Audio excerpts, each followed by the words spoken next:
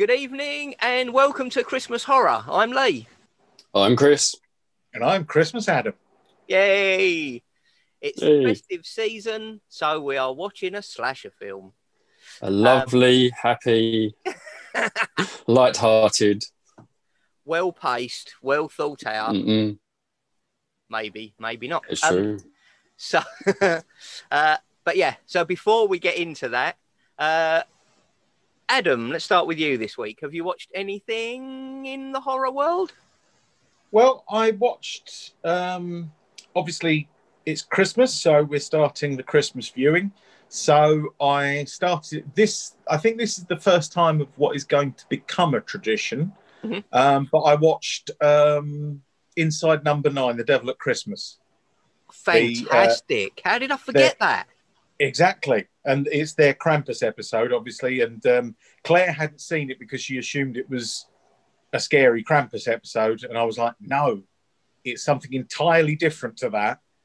But also it's just it's actually just a really good, in a way it's a comedy because most of it is just about old TV and things that I would have sat and watched and own on DVD and have probably paid over the odds for to watch sort of, very stagey old sort of 70s horror stuff and things like that. The interesting thing was, though, is that watching it this time around, I realised it's almost like a League of Gentlemen tribute because it's kind of them paying tribute to the stuff that influenced them, but in the way that it influenced each of them. So you've got Reese is playing a ridiculously over-the-top sort of character as the German housekeeper. Yeah. Oh, yes, that is Krampus. And it's obviously like, how can I inflect this to make Steve laugh? Steve Pemberton is definitely playing all his best shouty husband roles. What are you doing, Jennifer? Toby, put some clothes on. We're going. And lots of seriousness like that. And then you've got the director's commentary of, bloody hell, what's his name? Derek Jacobi. But there's a part of me that feels that they've almost said, how are we going to write this lovely old director? What would Mark say? It does have a sort of, I can hear Mark, there's certain lines on there I can really hear Mark Gatiss saying. Yeah. Particularly, what was it? He's a very good actor. I always thought he had a Prospero in him, but he never pursued it. And so it felt, and also they do mention a thing they've got an obsession with, which is eating an onion as if 'twere an apple. Yes. So Have you ever tried that? I haven't. I possibly might have done, actually. But, I can't imagine it ended well. No. I can only imagine it ended with agony. So, and I like onions. And I like raw onions. But not... Yeah. I just don't think Too that's much the at thing. once. And I also watched a not really horror related, although it is kind of horror. It's I watched a play that Nigel Neal did from like the sort of early 60s called The Crunch, which was basically a really tense drama about a foreign government was going to let off a nuclear device in London, and everyone's sort of rallying around trying to get this sorted and everything. And then the weirdest thing is that I had to look it up because I was convinced. I was like, right, everyone who's in this playing part of the foreign government or sort of foreign ambassador, they are Asian, probably Chinese. Main guy, I'm convinced, was a white bloke dressed up, and it was a white bloke dressed up. Oh, dear. But the weirdest thing is I was going through the cast list when I realised that Olivia Hussey was in it as a small girl. And she is obviously the main character in Black Christmas, essentially. Yeah. So that was a weird one, and especially because I hadn't noticed it when I was going through researching and looking up what else she'd been in. But somehow I skipped that, and yeah. And how old was she in that? She must have been, I don't know, like sort of 8 or 9. But I think she was a good actor. she's barely in it. She's literally it's two children. They don't have any lines, and they're taken out of the room by their mother a lot, which feels so. Again, it feels a bit like we're back to The Devil of Christmas. So it's that, yeah.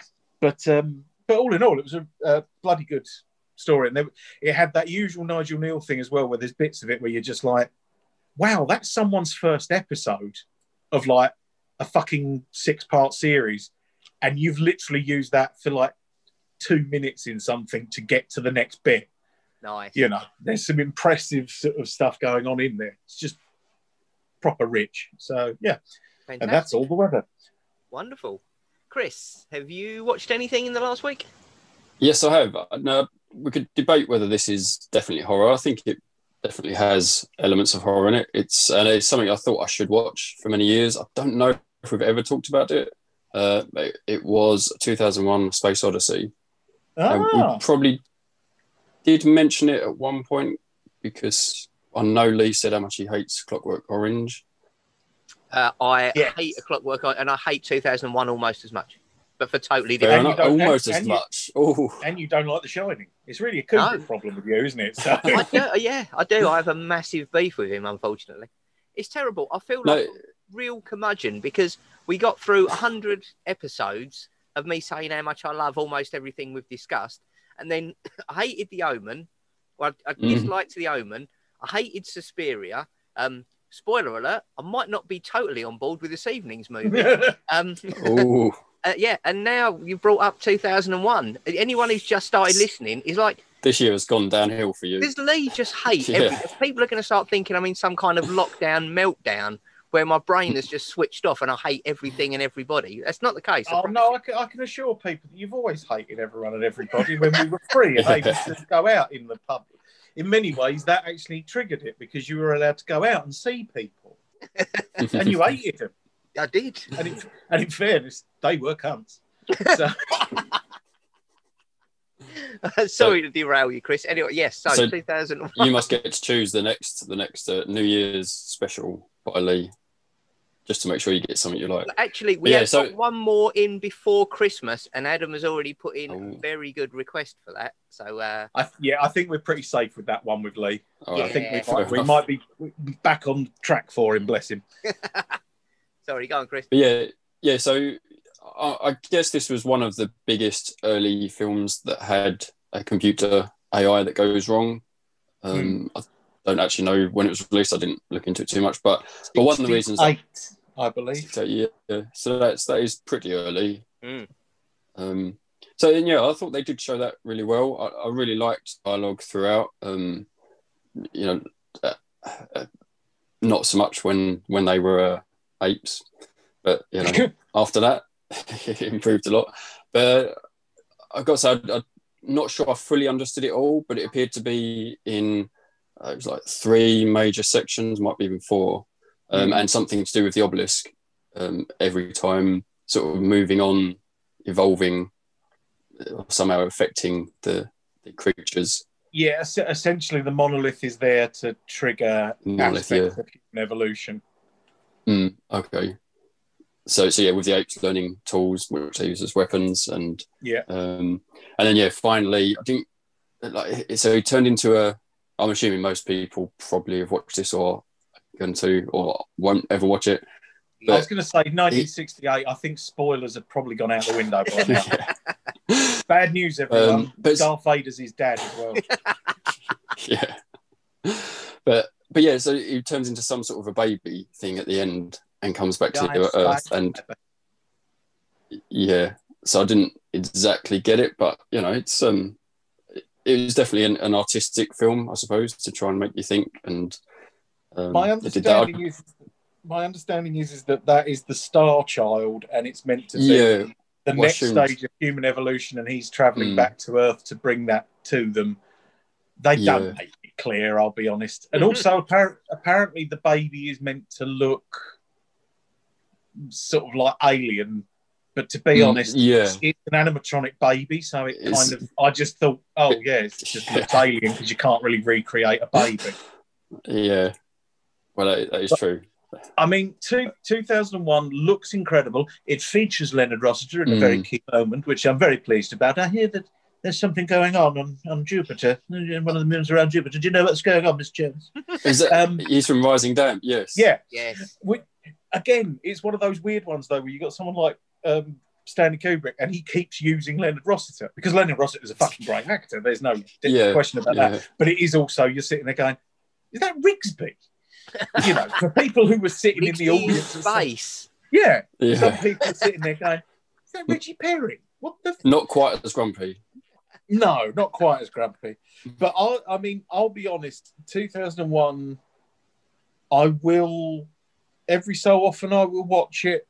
But essentially for me, it's a really good episode of The Twilight Zone that unfortunately they put like an hour and a half of silence before it and then had a trip at the end. But the bit with Hal that was... It is like, well, it's a normal film part. Yeah, but the bit with Hal is the interesting bit. Yeah, and the rest all just feels sandwiched around it and distracting more than anything. As you say, the Hal bit's fantastic. I think it was also because at the time, the whole thing is that, I mean, obviously we've all come to it from the future, essentially. Yes. And we are used to model shots and shit looking good. You know, I mean, obviously you've got like Star Wars, the original Star Wars, A New Hope, as kind of a benchmark of effects that people had to match up to from that point onwards. But for the people who were seeing that originally, because you've got to remember, it's like 1968, it's coming out roughly around the same sort of time that soldiers are fighting giant ants. You know, or people are fighting iguanas that have been blown up to look bigger against cavemen and stuff like that. And then suddenly this fucker comes along and it's like, did they film this in space? They must have filmed this in space because it looks all proper. Yeah, no, it's seriously good. I was shocked at how good it still looks. And they didn't try to do too much, it seems. They did it, you know, exactly as good as, you know, it could have done. And it's interesting because obviously it's got like a lot of the mechanics of it is right, but they basically went to NASA and said, you know, basically Arthur C. Clarke and Stanley Kubrick go to NASA and ask them what they think, and that's a pretty hefty combo of people. So it's gonna, you know, it's gonna work. But I still maintain it's not. I think just it's because of its loss of that spectacle. It's only really the story part, the Hal's breakdown, which is the interesting part of the movie. And also, I don't know, did you watch it because Dave Bowman is in Black Christmas? No, but I should have done. Dave Bowman, and no, here's the shocking part. Dave Bowman is Peter in Black Christmas, the wanker boyfriend. Yeah. And the main character of 2001. Yeah. That's Dave. But what I can't fathom is he does look younger in Black Christmas, even though it's like 5 years later. He looks. He's got longer hair and. I know. The best part is when he did Black Christmas, he was fucking 38, so he shouldn't have been playing a student. But he still does look younger than he does in 2001. Because in 2001 he's an astronaut, so he's a grown up. Yeah, and especially when they ate him at the end. Yeah, and in this one he's just a knob cheese with David Warner's hair. Oh, he's so annoying. Yeah. Talking to Dave though, this has, you know, resolved something for me because when I was about 8, I had an Amiga and we had some sort of sound production application on it, and we had a few samples because like I'd never heard voice samples before. And one of them was, "I'm sorry, Dave, I'm afraid I can't do that." And you could raise the pitch and lower it. So I was just going crazy with that. So I did like, you know, "I'm sorry, Dave, I'm afraid I can't do that." "I'm sorry, Dave, I'm afraid I can't do that." And I realised they actually do that in the film really well. I was like, "Oh, that's pretty good. I could have done this for you." The whole bit with Daisy, where he sings Daisy as he's basically having. I mean, and that is also, someone sampled the shit out of 2001 for an amazing trance track years ago. And all the way through it just keeps repeating. And it's very good in an altered state of consciousness, because it just keeps repeating, Dave, my mind is going over and over again, and in the end you feel yes it is. Yes, it is But the Daisy thing was because that was the first voice synthesizer on a computer that I think was like only about 3 or 4 years before they made the film, and they got a computer to sing Daisy. So that's why that is good. Yeah. Well, that's good. So everything you've said has added to it. So I'm impressed. I thought it's definitely worth a watch, but it's not one that I return to often. And no. I'll be honest, it is one where I have thought I'm going to watch Leonard Rossiter, and then I'm going to skip to the bits with Hal. So yeah.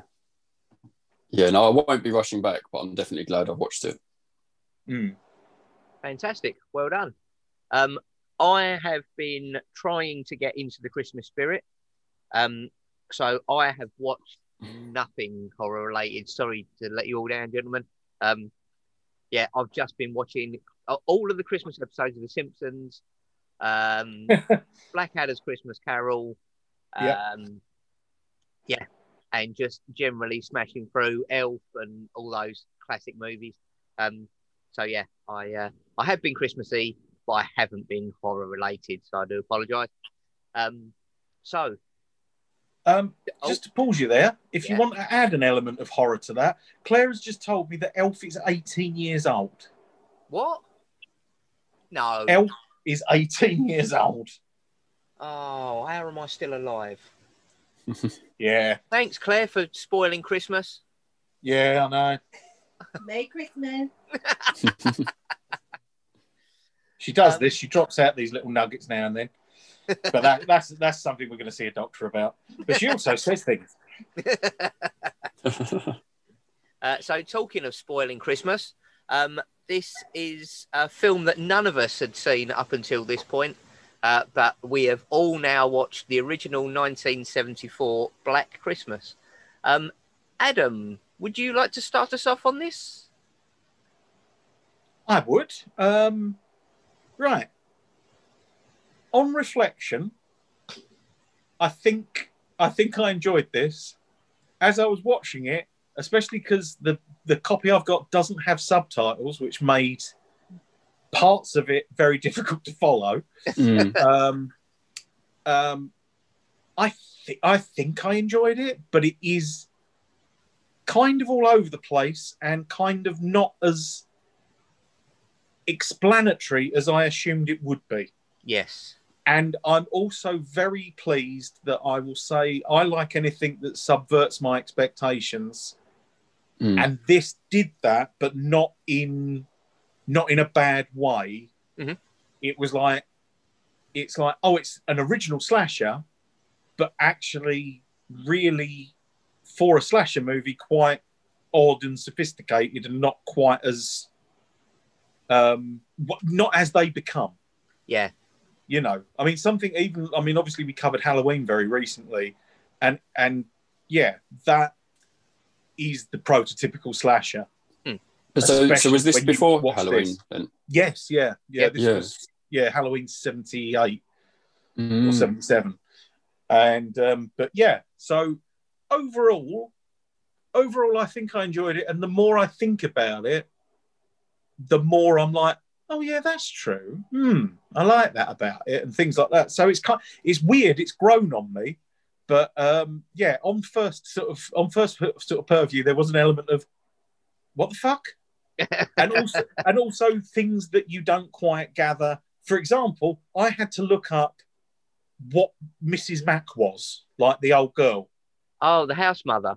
Yeah, which was something we don't get that. Yeah, so I didn't know what was happening. It was like, has an old woman come round? Is she a mature student? What the fuck? So, yeah.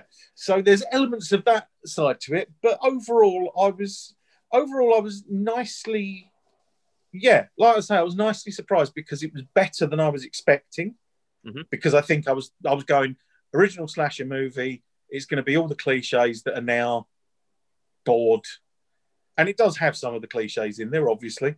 But yeah, I was sort of like oddly surprised. I guess sort of elements they of weren't it. Yeah. cliches though. Then Mm. if this Exactly. was, Yeah. But it is that thing of you go back to something and you can't help but groan, yeah, even when it's the original.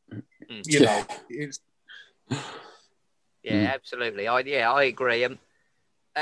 Before I launch into it, Chris, so what did you make of it? Because I know obviously you haven't said it's all right, Adam. I can see you laughing. I'm not going to do what I did last week and just stay quiet for ages and then scream at you all at the top of my voice for 20 minutes about how you're wrong. We are prepared. Chris, what did you make of this? So I would agree pretty much with everything Adam said. One thing that did throw me off a bit was you said it's not a comedy. And as I was watching it, I was thinking they're doing a pretty good job of making this quite funny and light-hearted for not being a comedy. And of course, as it gets worse and worse, you realise it's definitely not a comedy, but they did do a really good job. And sort of halfway through, maybe just before that, I was sort of thinking I kind of would almost like this film to not have any of the horror aspect, and then it would still actually be a pretty good Christmas fun mystery. I don't know exactly what the mystery would be if someone wasn't killing, but you know, everything surrounding the horror was just great. Like the cast, fantastic. The characters, you know, it's just really enjoyable to watch. And then it was a bit painful when you knew what was happening, and I did quite like that it wasn't too graphic. That did help. So you knew what was going on, but yeah, I think that would have made it worse for me. I'd really liked when John Saxon, the lieutenant, came in. He was from Nightmare on Elm Street. Yeah, but he was playing a similar character, but still great character. Very he's got enjoyable. a copper's face. He has got a copper's face. He just does the job perfectly. He's just doomed to play coppers. That's it. Yeah, but his manner is fantastic as well. Like, you know, it's just So I thought it all worked so well, and and the comedy aspects, like with the, as you said, the house mother. What was her name? Oh, Mrs. Mac, where she's Mac. Yeah. Yes, she's hiding alcohol everywhere. She is the Donald Pleasance of this movie. Yes. Like, if there had been a male comments, character, it so would have good. been Donald Pleasance in Deathline. Like, yeah, That's again what I got from it. Is funny enough because I was saying that about I'm going to do it. I'm going to set up an Instagram page and I'm going to call it Funny Coppers of Filmland. Dedicated to the ridiculous comic relief police that pepper horror.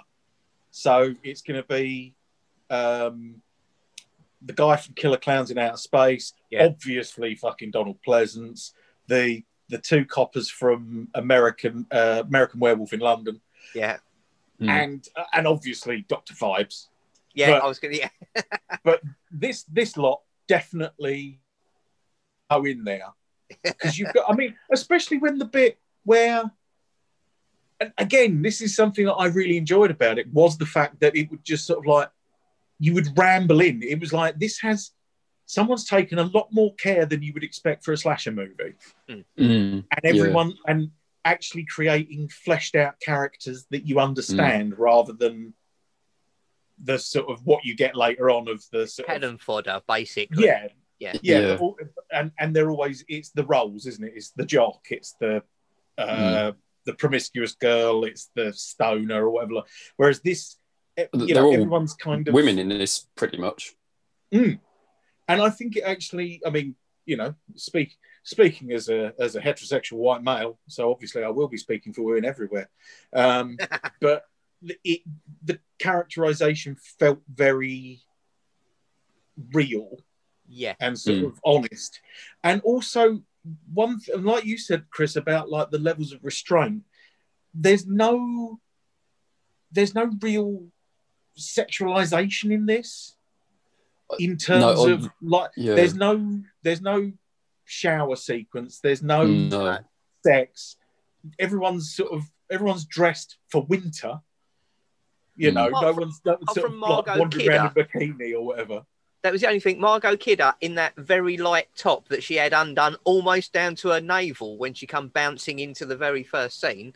Yeah, and I was like, it's winter. Everybody else is wearing like great big jumpers and coats, but I suppose she was pissed. So, you know. Yeah, You've got a beer jacket on, it's fine. She's got that lovely warming feeling from inside that comes from being permanently smashed. Yeah, although there was none, well, relatively none, as you say, sexualization, but there was arguably something worse once you understand what that first phone call was actually all about, and you start to realise, the truth of what's going on, and it's quite hard hitting. Even with the swearing, I mean, that must have been pretty out there. I thought that as well. I was like, they're using that word very liberally, and we're only 10 minutes in. Well, not even. That certainly made me sit up and take notice. Yeah. But weirdly enough, I misheard it as not pretty pink cunt, but pretty big cunt. And I was like, is he sort of just almost big? I was pretty big. So yeah. You don't really need extra confusions. Yeah, in this film. Exactly. No. So I think that might have been a problem, is that I couldn't hear a lot of Billy's amazing phone calls. Apparently, Billy, they call him Billy because obviously he goes Billy and Agnes, and I think but we never saw an Agnes in it. No, and you presume, and I wasn't entirely sure that he was. See, now I've got the same problem. There are bits where there was definitely two people making those noises. Yeah. Because they were happening at the same time. And I was like, do you know what? Even if he's got multiple personalities, he hasn't got multiple mouths. So this was one of my problems with it. I was like, that is a physical impossibility. Unless he's recorded himself on a recorder and he's shouting at the same time as playing his own voice back. But he didn't seem to be that good at holding shit together. So I don't think he was that far advanced, really. He didn't get caught. This is true. I mean, admittedly, you are talking about a police force who spent half the film. Yeah. I mean, like that's what I was. Yeah, that was the bit that got me. Was just where, for no good reason, they just bring in that guy who's had a shotgun to the arse. Yeah. Where What's that for? Arrested for he was on my property, and he's just shot him in the arse, and it's like now. This is something that I thought this is what's going to interest me.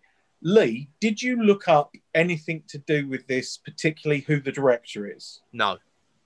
Right. I'm going to stun you now because the director of this film, Bob Clark, now he's done some shit, right? So, but he's responsible for Children Shouldn't Play with Dead Things, which is kind of a zombie classic. Death's Dream, aka Dead of Night. He did a film called She-Man, A Story of Fixation in 1967, in which what was it? I had to look that up. A soldier is blackmailed into taking estrogen by a transvestite. So that sounds like that might deal with a lot of issues in a really sensitive manner. I can see why this film has probably never had a DVD release, and nor should I don't think in God's But hold fire. He also directed, and this definitely comes out in the movie, he directed Porky's and Porky's 2. Oh, really? And I think that's certainly like the frat humour sort of side of things. Yeah. Or like where she... But then he didn't put loads of boobs in it that he definitely could have done and chose not to. And I've not seen Porky's, but isn't it a teenage boob comedy? It's basically American Pie, but with actual nudity rather than hinted at bullshit. That's interesting then. But also, Murder by Decree. No. What? Yeah. And A Christmas Story. Piss off. No. Straight up, mate. Wow. And I was like, that, and it's just such a bizarre resume. I guess it's the ones at either end. So it's Porky's and Murder by Decree. Like, I couldn't put those two films together in any way, shape, or form. Exactly. Has he not done this with this film? Yeah. But that's the thing is, I think that it just goes to prove Bob Clark is obviously very good, but in a chameleonic way. Yeah. Because a lot of the time, especially because we're horror nuts, so we gravitate to people who direct horror. Joe Dante, John Carpenter, Yeah. Wes Craven, and so on and so forth. Whereas Bob Clark is an example of someone who has had a career of movies, not just specialising in horror or specialising in one thing or another and everything else like that. Because like Murder by Decree does have sinister bits. Yeah. Murder by Decree has funny bits. And it's sort of like, again, like, and like I say, A Christmas Story is, I mean, his most recent include Baby Geniuses, Super Babies, Baby Geniuses 2, and The Karate Dog. So, I think the poor fucker was getting some right old gristle at the end. He died. How can you get a man who made the original Christmas Story, one of the greatest Christmas movies of all time, and then get him to make a film called Karate Dog? I know. Oh. Yeah, but then that's the trouble is, but then half the directors I just mentioned couldn't even get fucking arrested for it, for years. So at least Bob Clark was getting offered. He was getting offered shite, but at least he was getting offered. True. And he died in 2007 at the age of 67 when him and his 21-year-old son were in a head-on car crash with a drink driver. Oh, my God. And him and his son were both killed. So, quite a sort of shocking ending to the poor sod. But again, like I say, as soon as I was looking this up and I'm like, Murder by Decree, Polkies? but then weirdly watching the film, I got it. Yeah. Because even the obvious sort of bit where she sees the eye through the crack in the door, isn't it? Am I right? Isn't that in Murder by Decree where they keep doing the close up on the Ripper's eye and it's just black? Yeah, I think you could be right. And I've only seen it once, but I think that definitely rings a bell. So I think they're all sort of like there's bits transposing here and there, and it's like, oh well, that the joke about where she said, I mean, Margot Kidder, how helpful you are when your friend has gone missing. I'm going to give you fellatio as the phone number for the fucking sorority house. But even that feels like Porky's or something along those lines, especially when you go in there and that copper's just pissing himself. Yeah. and again, you get that great element where you've got Nash, who is a pillock, who keeps screwing up. Does he get to be a hero at the end? No, he fucks that up. Yeah. And that feels in character. Nash shouldn't suddenly come good. Nash is a fucking idiot. Yeah. Is it? Yeah. He should be doing... But how annoying that she just, the one thing he says to her, don't ask questions. Of course she asks questions. Yeah. And then he says, get out of the house. Whatever you do, don't go upstairs. What does she do? Get a poker? Goes upstairs. Yeah. To be fair, I was hoping she was going to get it because her accent was winding me up something chronic. Like you were saying, Adam, with the not having subtitles. She went upstairs at the beginning to get Claire. Very common name. I know Claire's. You're sitting in a room with one right now. It's a fairly common name. I am. When she was knocking on her door and calling her name, I couldn't work out what she was saying. She was going, Claire, Claire. And I was like, Claire. What is she fucking... It wasn't until somebody else said, did you get any response when you knocked on Claire's door? I was like, oh, it's Claire she was trying. I've checked her. I've just checked it out now. So she is Argentinian. She's obviously trying to do a British accent. Well, she's Argentinian. Her mum was English. And she moved to London when she was 7. So she could speak English properly, but it just every now and again she just. I think you mean she could sound English properly, not speak. Yes, sorry, no. So that was what I meant. Yeah, so she sounded English, but then every now and again she'd have a word that just didn't. I was like, "What word did she just say?" And like, I had to look it up because her accent was because it was like. Because when you get people who are so posh, they're practically disabled. Yes, I do know exactly what you mean. Yes, it's like I was talking. The man was like that, standing in a tower. Really? Was he? Okay. So I wasn't sure if it was very, but like you say, I think it is just sort of like the fact that it's that sort of mixture where she's probably got some like Spanish pronunciation of stuff. But yeah, no. So her accent is quite unusual. Yeah, it was really jarring, and I could definitely have done with subtitles for some of it. Yeah, it's a shame that it didn't have subtitles because I would have liked to have seen more. Because I was obviously, weirdly enough, again, it wasn't a film that had a lot of. But again, my expectation of it was, oh, this is going to have really loud bits after really quiet bits, and so on and so forth. And it doesn't really do that. But yeah, I think that I think you're right. I think the thing is, because it's definitely a slasher film, we've watched it with modern eyes, and I think because it was so early on in slasher, it doesn't do so. It isn't paced like a slasher film. The pacing on this I kind of struggled with, because there's a kill 5 minutes in, then there's nothing for another 35 minutes, and then nothing again for another 25.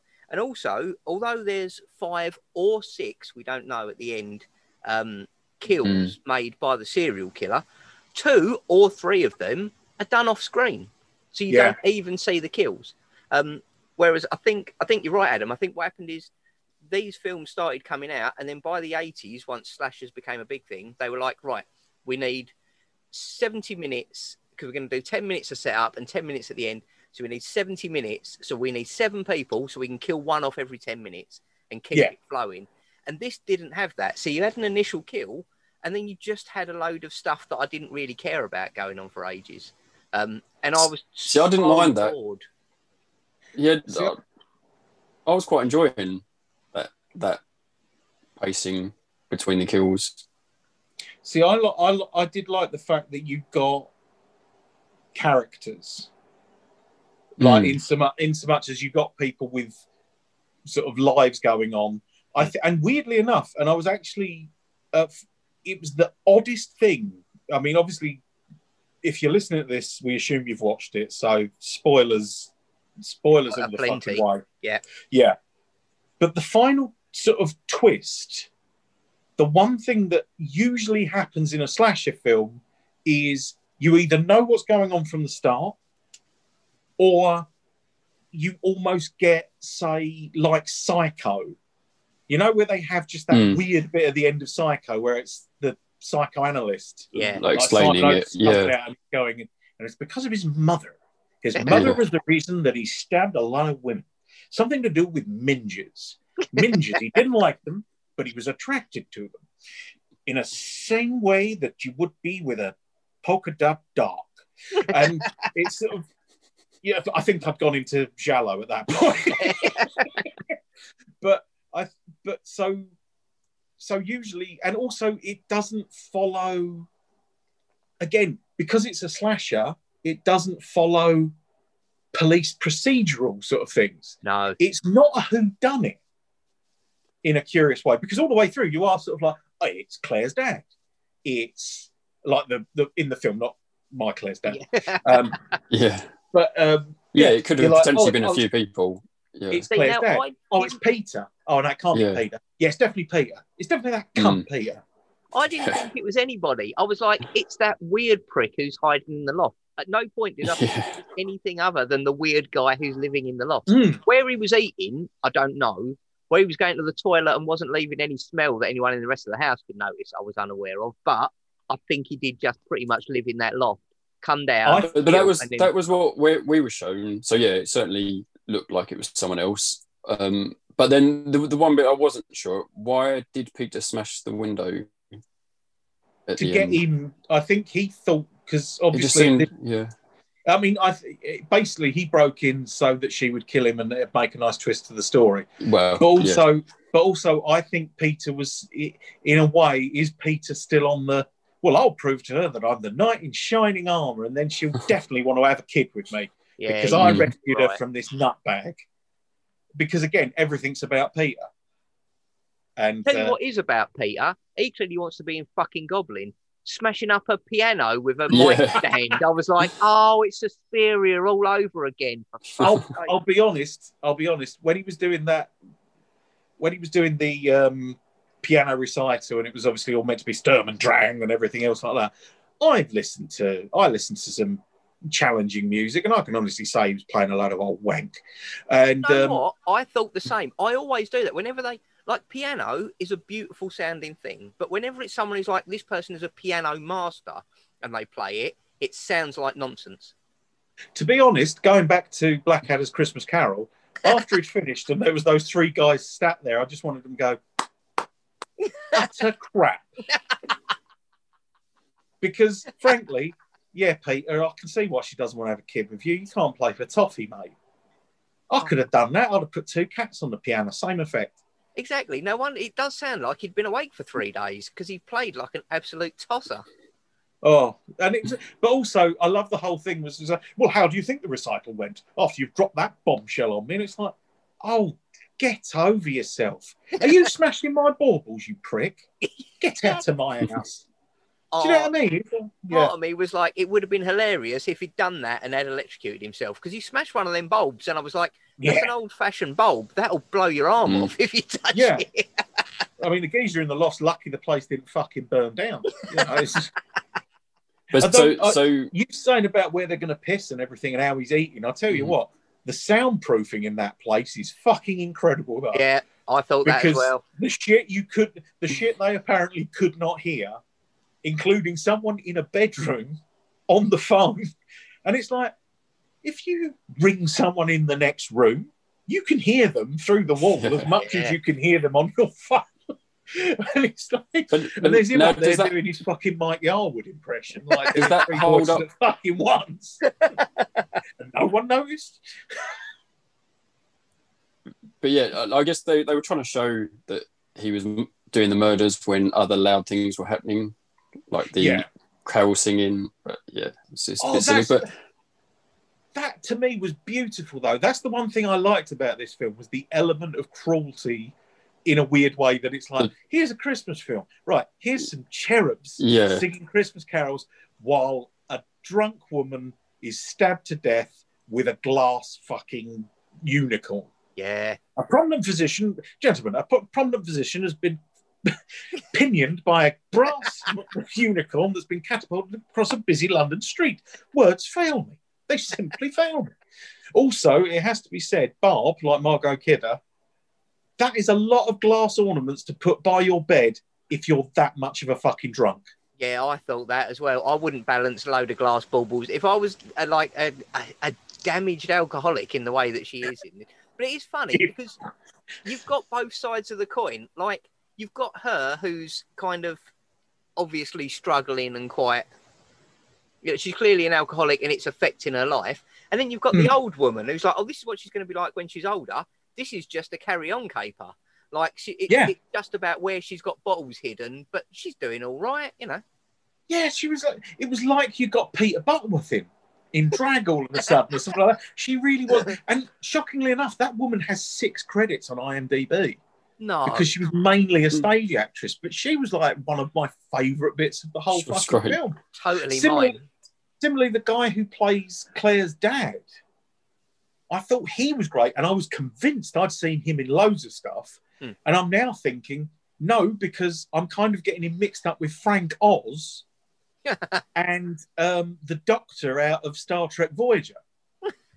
It's like that same sort of like just a balding, prissy sort of guy. But I think, there was, so there's so much in it at the same time, which is quite nice because it's not it's an extreme film in a proper way, but everything is realistic in that it's not extreme. Everything is not fucking deathly horrible. Yeah. Real life is going on and Billy is in the attic slowly killing all your friends.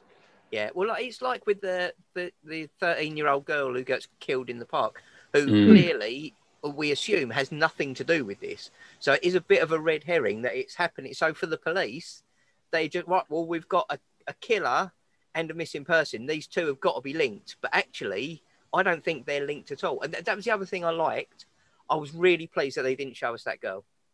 Exactly. They didn't need to. No, you saw restraint. 4 people's reactions and they were so upset by it. I was like, please don't show us what's happening. And the fact they didn't, I was like, you know what? That's restraint, and I appreciate that. I wanted to see the other sorority girls die, but I'm glad we didn't see the child. Yeah, but except for the phone call of her dying. Yeah, but of him impersonating her dying. Yeah. Or again, has he taped it? Like you said about like, so it sounded, like it did sound like you could actually hear some noises from someone else. I assumed it was. Because the thing is, it's from what I gather, because this sort of leads on to what happens at the end. Is it's meant to? They say that he makes a call every time he kills. So before anyone in the house dies, they get the phone call, and that's after he's killed the girl in the park, who's found in the park. Then he kills Claire. They get another phone call. He kills. I don't think there's one when he kills Mrs. Mack. No, there is actually. Yeah. And so at the end of it, when she's just been left in the house alone, and then we realise that he is still there, that Peter wasn't the killer. Yeah. And then it cuts to outside, and the phone starts ringing. Yeah. So the implication is that he has killed her, even though you don't see it or you don't. Okay. Well, see, again, know that for certain. See, now that makes it even worse because that then puts the total. So if he killed, because I thought Peter was a possible, he might have killed her or she might have killed her in defence, thinking he was the killer. So we've now got 6 or possibly 7 kills, and 3 of those are now all done off screen. Well, and the old guy, Claire's dad, might have died from shock, unless they get into hospital one time. Yeah. Oh, that's true. Yeah. I just felt there was a lot of the. Sorry, man. Go on. I was going to say a lot of the kills. Like I appreciate that. You know, you want the fact that the cop outside is actually dead to be a bit of a surprise. So I get that you don't see him being killed, but like when Phil gets it, and you see her just go into the room, and all of a sudden the door slams. I was like, we should definitely have seen that. That should have been a kill, and that would have broken up the timeline as well, and given us more of a paced out feel to the kills rather than it being the way it was. But see, this could be something to do with expectations, because bear in mind, I watched this after watching 2001: Space Odyssey, so this was filled full of action. That's true. This was too much for me. This must have been like a week of salads followed by a fucking bowl of Tang Fastics, man. It was. You must be raging with colours and sugar and eating and everything. A full-on experience. Yeah. There was laughter. There was crying. It was. Yeah. You'll laugh. You'll cry. You'll hurl, as they said about Wayne's World. Yeah. But I really appreciated that level of restraint, especially because the age of the movie and to a certain extent the look of the film.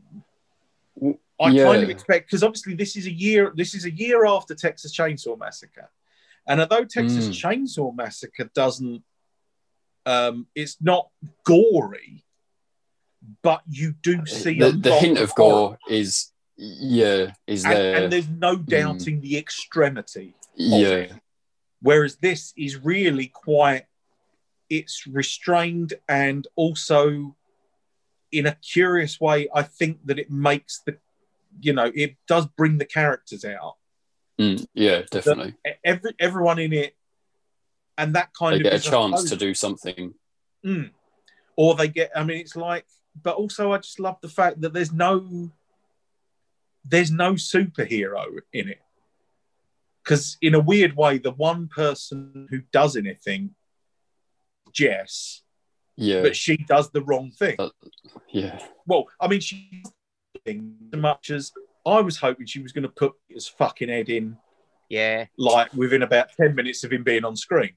But there's no, do you know what I mean? There is no final girl, in that there's no final confrontation with the killer.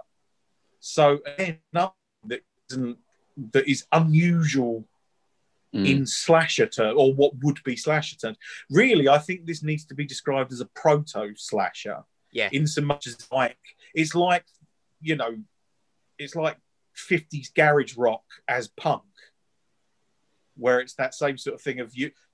It's kind of the same thing. The potential is there. But there is something else. Yeah, there's a lot else. There's more to it going on that you can find different from what it is.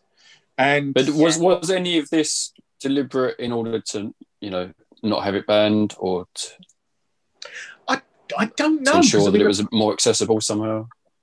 Well, apparently one thing that they came up with, the studio said that they were unhappy with the ambiguity of the ending. I mean, it seems fairly safe to say that Jess has been left alone, comatose, in a house with a fucking maniac. We kind of know what happens to Jess. Yeah. Unless there's some sort of, you know, for some miracle reason.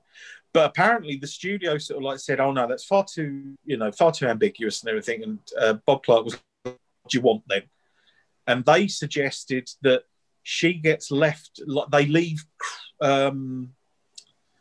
Chris there, Claire's boyfriend, would be left there with her to keep an eye on her. Jess wakes up, Chris says to her, we won't tell them about what happened to, what's the girl that he keeps to, Agnes. Oh, yeah. So and then it was going to be, oh my God, Chris was the killer all along. And it's... Except that wouldn't work. No, it doesn't work. That'd be terrible. Bob basically said, no, it doesn't work. Because I love the ambiguity. One of the only things I liked about it is it got to the end and I was like, oh shit, we don't know how this ends. I was like, yeah, I've not enjoyed this film. There's a lot about it I've not enjoyed. It's like you say, Adam, it's one of those films I appreciate what it's done and the fact that it's set up slasher films. Although I'm not a huge slasher fan, I appreciate that. Not really, no. It's a fun genre. Yeah, and I think it did a good job of setting that up. And I loved the fact that the call's coming from inside the house. I thought that was great. Yeah, and the fact that at the end, it is just left that he's still in the house and anything could happen. And that's one of the things about it that definitely stands in its favour for me. I think it'd make it a classic because it's such an unusual end. It is. And also the thing is as well is that, again, like I said, if it was going to be like a police procedural or something like that, that's then, it's not a whodunit. Yeah. You know, because there is no way of knowing who done it because Billy done it. We know who did it. We just never see him. Or, you know, and we never find out why. Yeah. But also I like the fact that then it's, because that works like it, that is a bit Twilight Zone or a bit of a sort of, for want of a better phrase, like a joke or like a twist in the tail sort of thing. Because you get to that point of, oh, well, it must be Peter then. She kills Peter, and even that is off screen. Yeah. But, you know, she kills Peter, and you think, oh, right, okay, so that's the deal with it. And then it turns out that, so it's wonderful in so much as even if she's not killed, she has actually killed the wrong person. She's basically killed, I mean, he's an arsehole, but that's pretty much it, you know. I was still unsure about that because you don't know. So it could just as easily be that the killer. Actually, no, it couldn't. No, because the door's still locked because they have to smash the door in, don't they? Because until now I'd thought that was why I kept saying the kill is 6 or 7 or whatever, because I wasn't sure whether the killer had killed him and she'd fainted, and then they just But no, you're right. Yeah, she did kill him. Yeah, she's killed him, and again, then becomes like it's like a sick joke, and you don't need an explanation of who Billy is. You don't need to reveal Billy because the point of the film is, oh no, you thought it was him. You've beaten him to death. No, it weren't him. Yeah, and admittedly, you know, he stands accused of crimes against jazz. But that's the real tragedy. Yeah, you know, that's who died today. I tell you what, music. That's who died today. Thank you, Peter. Peter murdered music, so Jess murdered Peter. That was the alternate title in Argentina. So, but the apparently, like, because obviously there's 2 remakes of it. There's one from 2006. And that gives you Billy's backstory. And it's like, and apparently everyone was just like, well, that was shit. Yeah. Because they explained it at the end. And that was kind of like the bit that everyone really likes.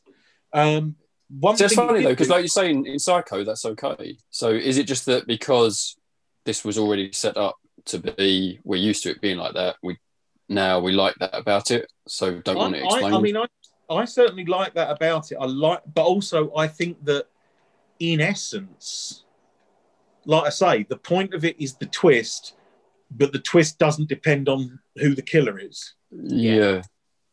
Because the twist is mistaken identity, essentially. Mm. You know, someone gets wound up. Well, I mean, wound up, I say, you know, a series of dirty phone calls and all her mates are dead. So, you know, you're in a heightened state, should we say.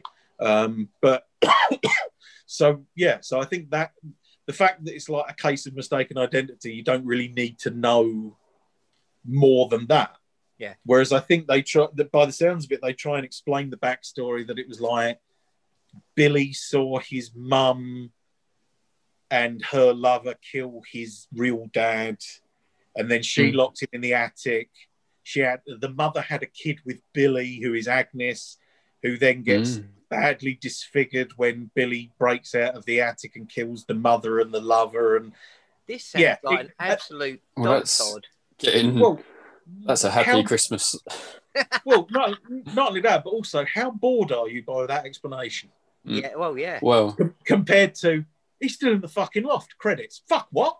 Yeah. You know, that's a fucking ending. Yeah. But also, and interestingly enough, the actress who played Phil plays Mrs. Mack in that remake. He came back to play Mrs. Mack, which I thought was just brilliant. And then they've done a remake in 2018, and apparently that's like a male fraternity who worship a god that wants them to oppress women. What?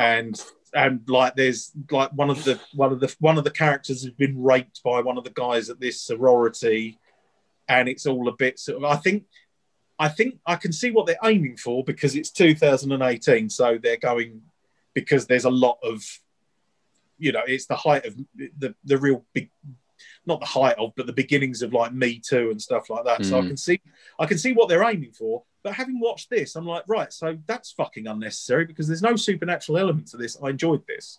Yeah.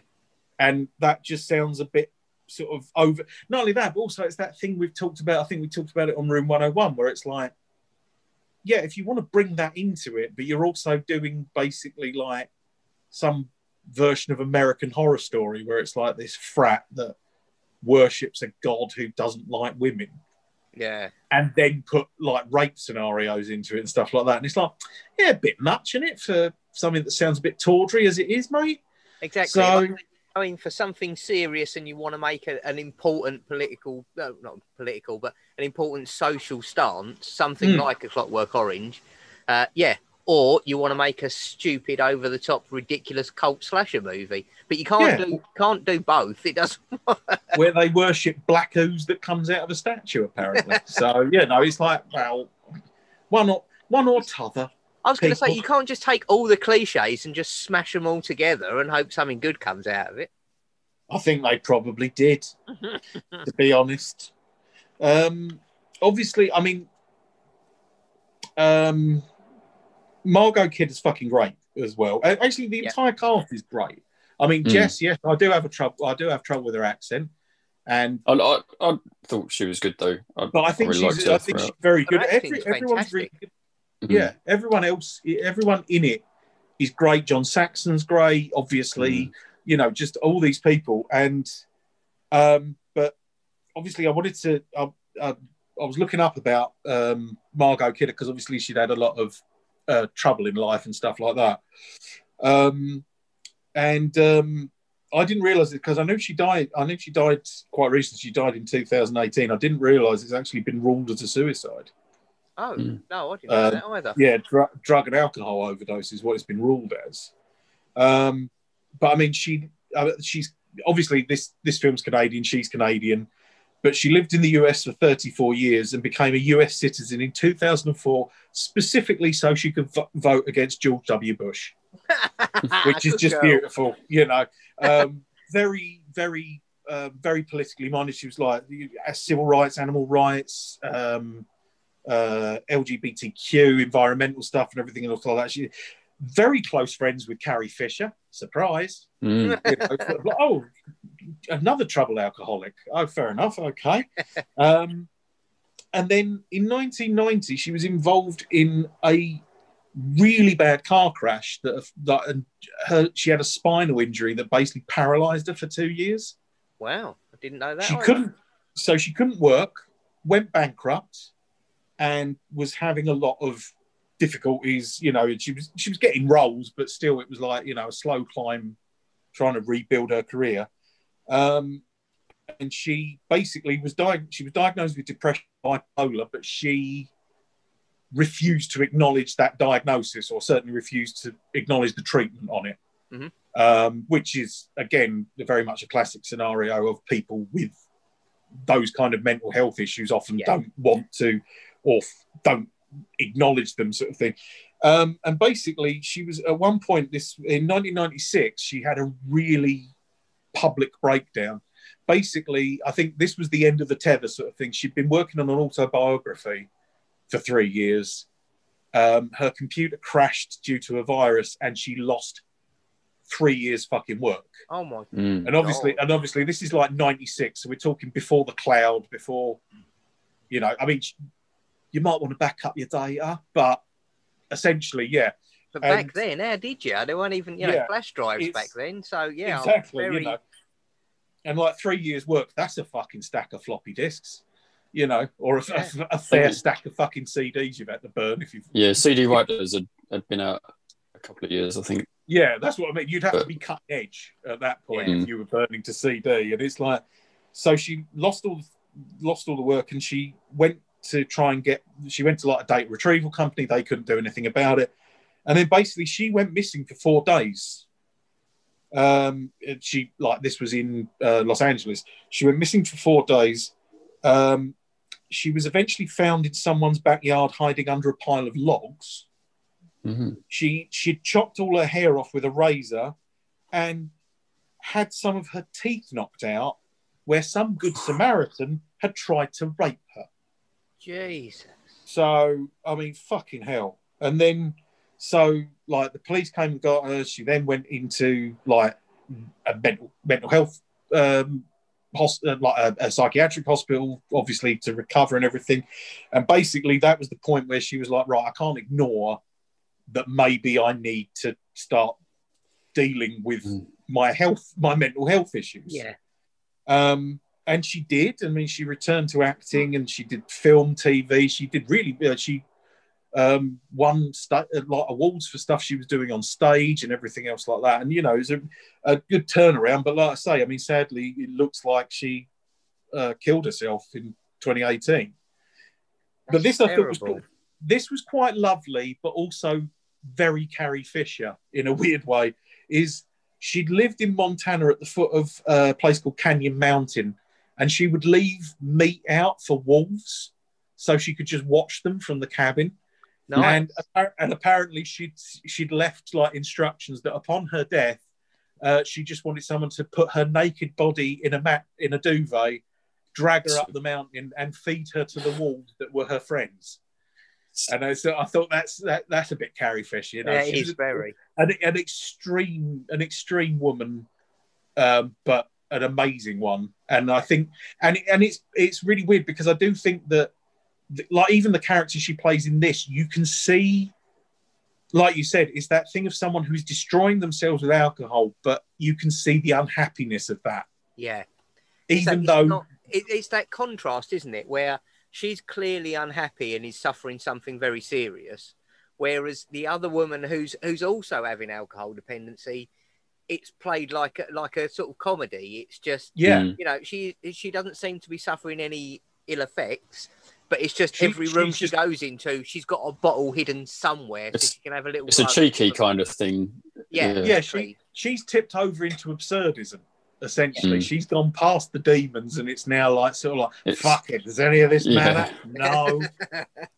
And I think and I mean, obviously, famously, Lois Lane in the Superman movie. So that's the only films I've seen her in. Well, she was in the Amityville. She's in the original Amityville Horror. She's in a Brian De Palma film called Sisters. Apparently, she's in Halloween 2, like the Rob Zombie Halloween 2. Couldn't speak to that. I've not seen it. I have, but I don't remember her being. But to be fair, I did only watch it once, and fair enough. It was because it's been the most hated film of about 5 years, and I was like, I need to see what everyone's on about, and I totally agreed with them. So, sorry. Yeah. Apologies to Adam Von Art. Yeah, sorry. No. But I mean, again, like I say, I mean, it was an incredible career and an incredible lady, and it's just a shame that, you know, that's how it ended for her. Yeah. I'd say even her role in Superman, take that alone, that was already fantastic, because that was enough for me to recognise her straight away. Yeah. You know, I haven't seen Superman for many years, but yeah, it's... Well, that's the thing. I think also Superman, she was just fucking terrific. She was brilliant as Lois Lane. Yeah. And that's actually similar to Carrie Fisher as well. Like, she'd been in other films, but really, from Star Wars, that's it, done. Yeah. Yeah, when you've hit your classics, you don't really need to worry too much. Yeah. I mean, mind you, the other one that came out that was a bit weird was the guy, Chris Hayden, who plays Claire's boyfriend, the guy in the... And at this point, I would like to make a mention to the fact that I was talking to Claire about this, and I thought, his fur coat looks fucking amazing. I said exactly the same. I was like, I wish men could still wear coats like that, because I'd have one. I also acknowledge that if I was to wear one, I would look at best gay, at worst homeless. Yeah. I don't think I've got the height or the swagger of Art Hindle to be able to pull that off, if I'm honest. You know, I wouldn't look like a pimp, I'd look like a tosser. And I think that's the best way I can put it. I made exactly the same comment to, as we said earlier, to Crude Rude Dude. Like, he put pictures up of him in a snakeskin jacket, and he looked awesome. And I was like, if I wore that, I would look like an absolute tosser. Some people can just put something on and just make it look good. And other people, it's like, it's just not you. You just look. I'll be honest. You know what? I think I know what Adam's secret is, and that's that he genuinely doesn't give a fuck. that goes a long way. Yeah, it definitely does. But yeah. So the guy, Art Hindle, he was in The Void, which suddenly made me want to watch The Void because I hadn't seen it for so long. I think the last time I saw The Void was when we covered it. But he was the state trooper who turns up and is going to arrest. Oh, yeah. Yeah, like he's going to arrest the main policeman in it, who then gets and so on and so forth. And he's also in The Brood. He's in Porky's. The weird thing is I had a sort of lightning bolt moment as I'm looking up all these casts, and I'm going, an awful lot of these people have been in Cronenberg films. And it's Canadian. Like, oh, yeah. Because it's fucking Canadian, you Burke. That's what I was like.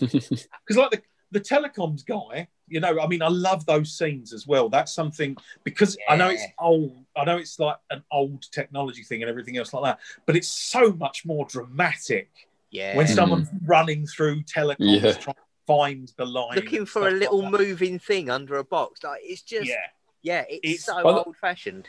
I thought that added to the detail level as well, as you mentioned earlier, Adam, because even just seeing him when he arrived at the house and setting up the phone, it's like you didn't need to show that, but somehow I quite liked that level of detail into like his job, because they even made him into a character, and that wasn't particularly necessary. But so it definitely added to the whole element of realism. It could have, they could have just said, "We've tapped the line."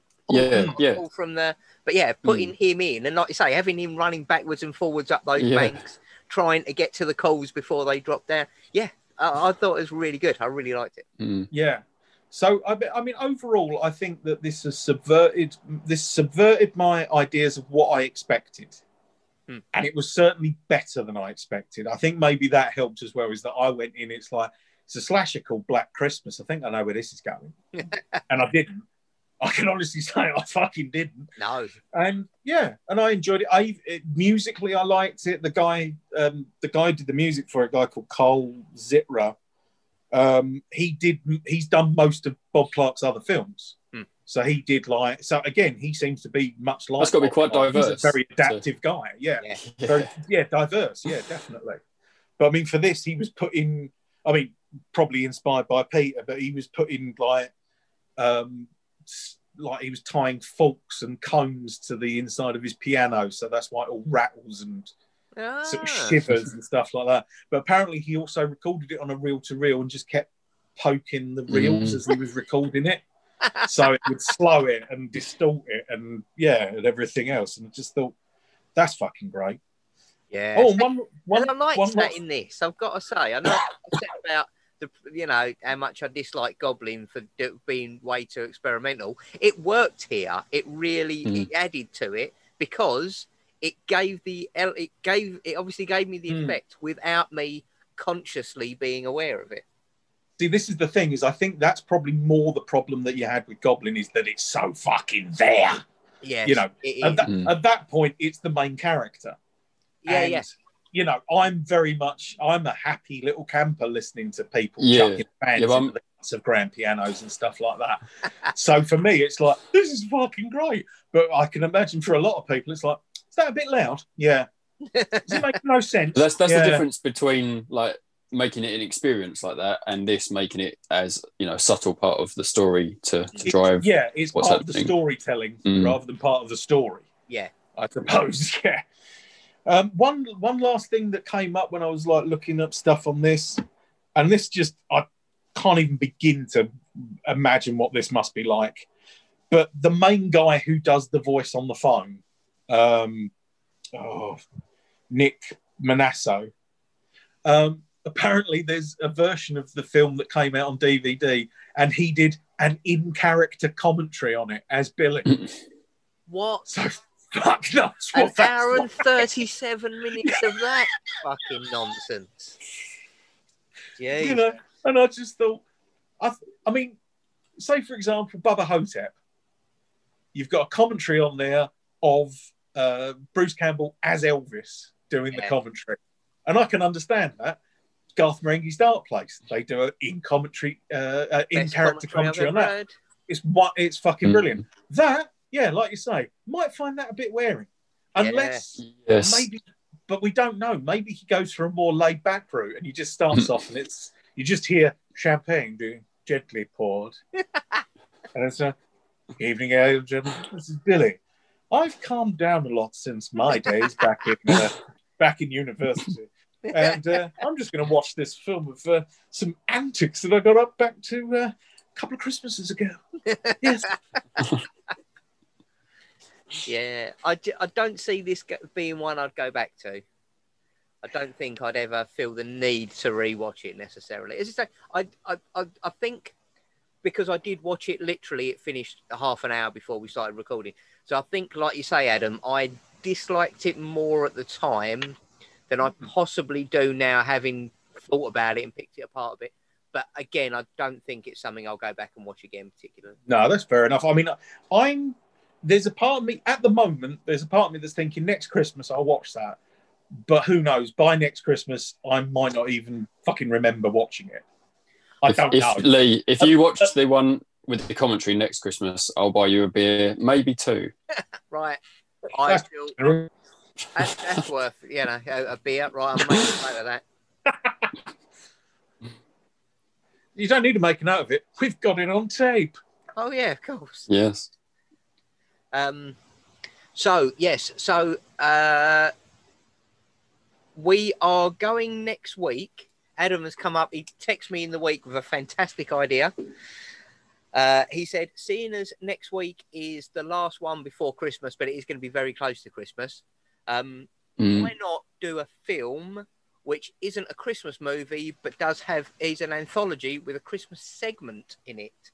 So Adam has suggested that we cover Tales from the Crypt. Yes. Okay. And I couldn't agree more, because I've not watched it in a long time, and I love that film. So you can feel a bit excited then. Yes, exactly. Yeah. It's funny. I did feel getting ready for this very negative, like I've just done nothing but be negative recently. So it'd be nice to fix that. Right. So thanks ever so much for listening, everybody. We will see you all next week for Tales from the Crypt. Thanks very much. Good night. Night. Good night.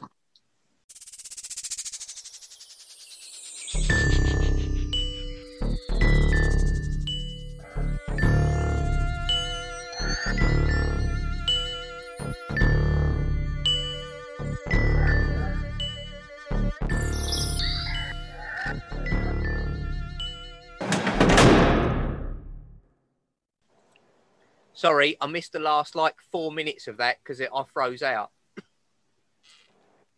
Claire said she thought it was a bit shit. Oh, right, oh, cool. Yeah.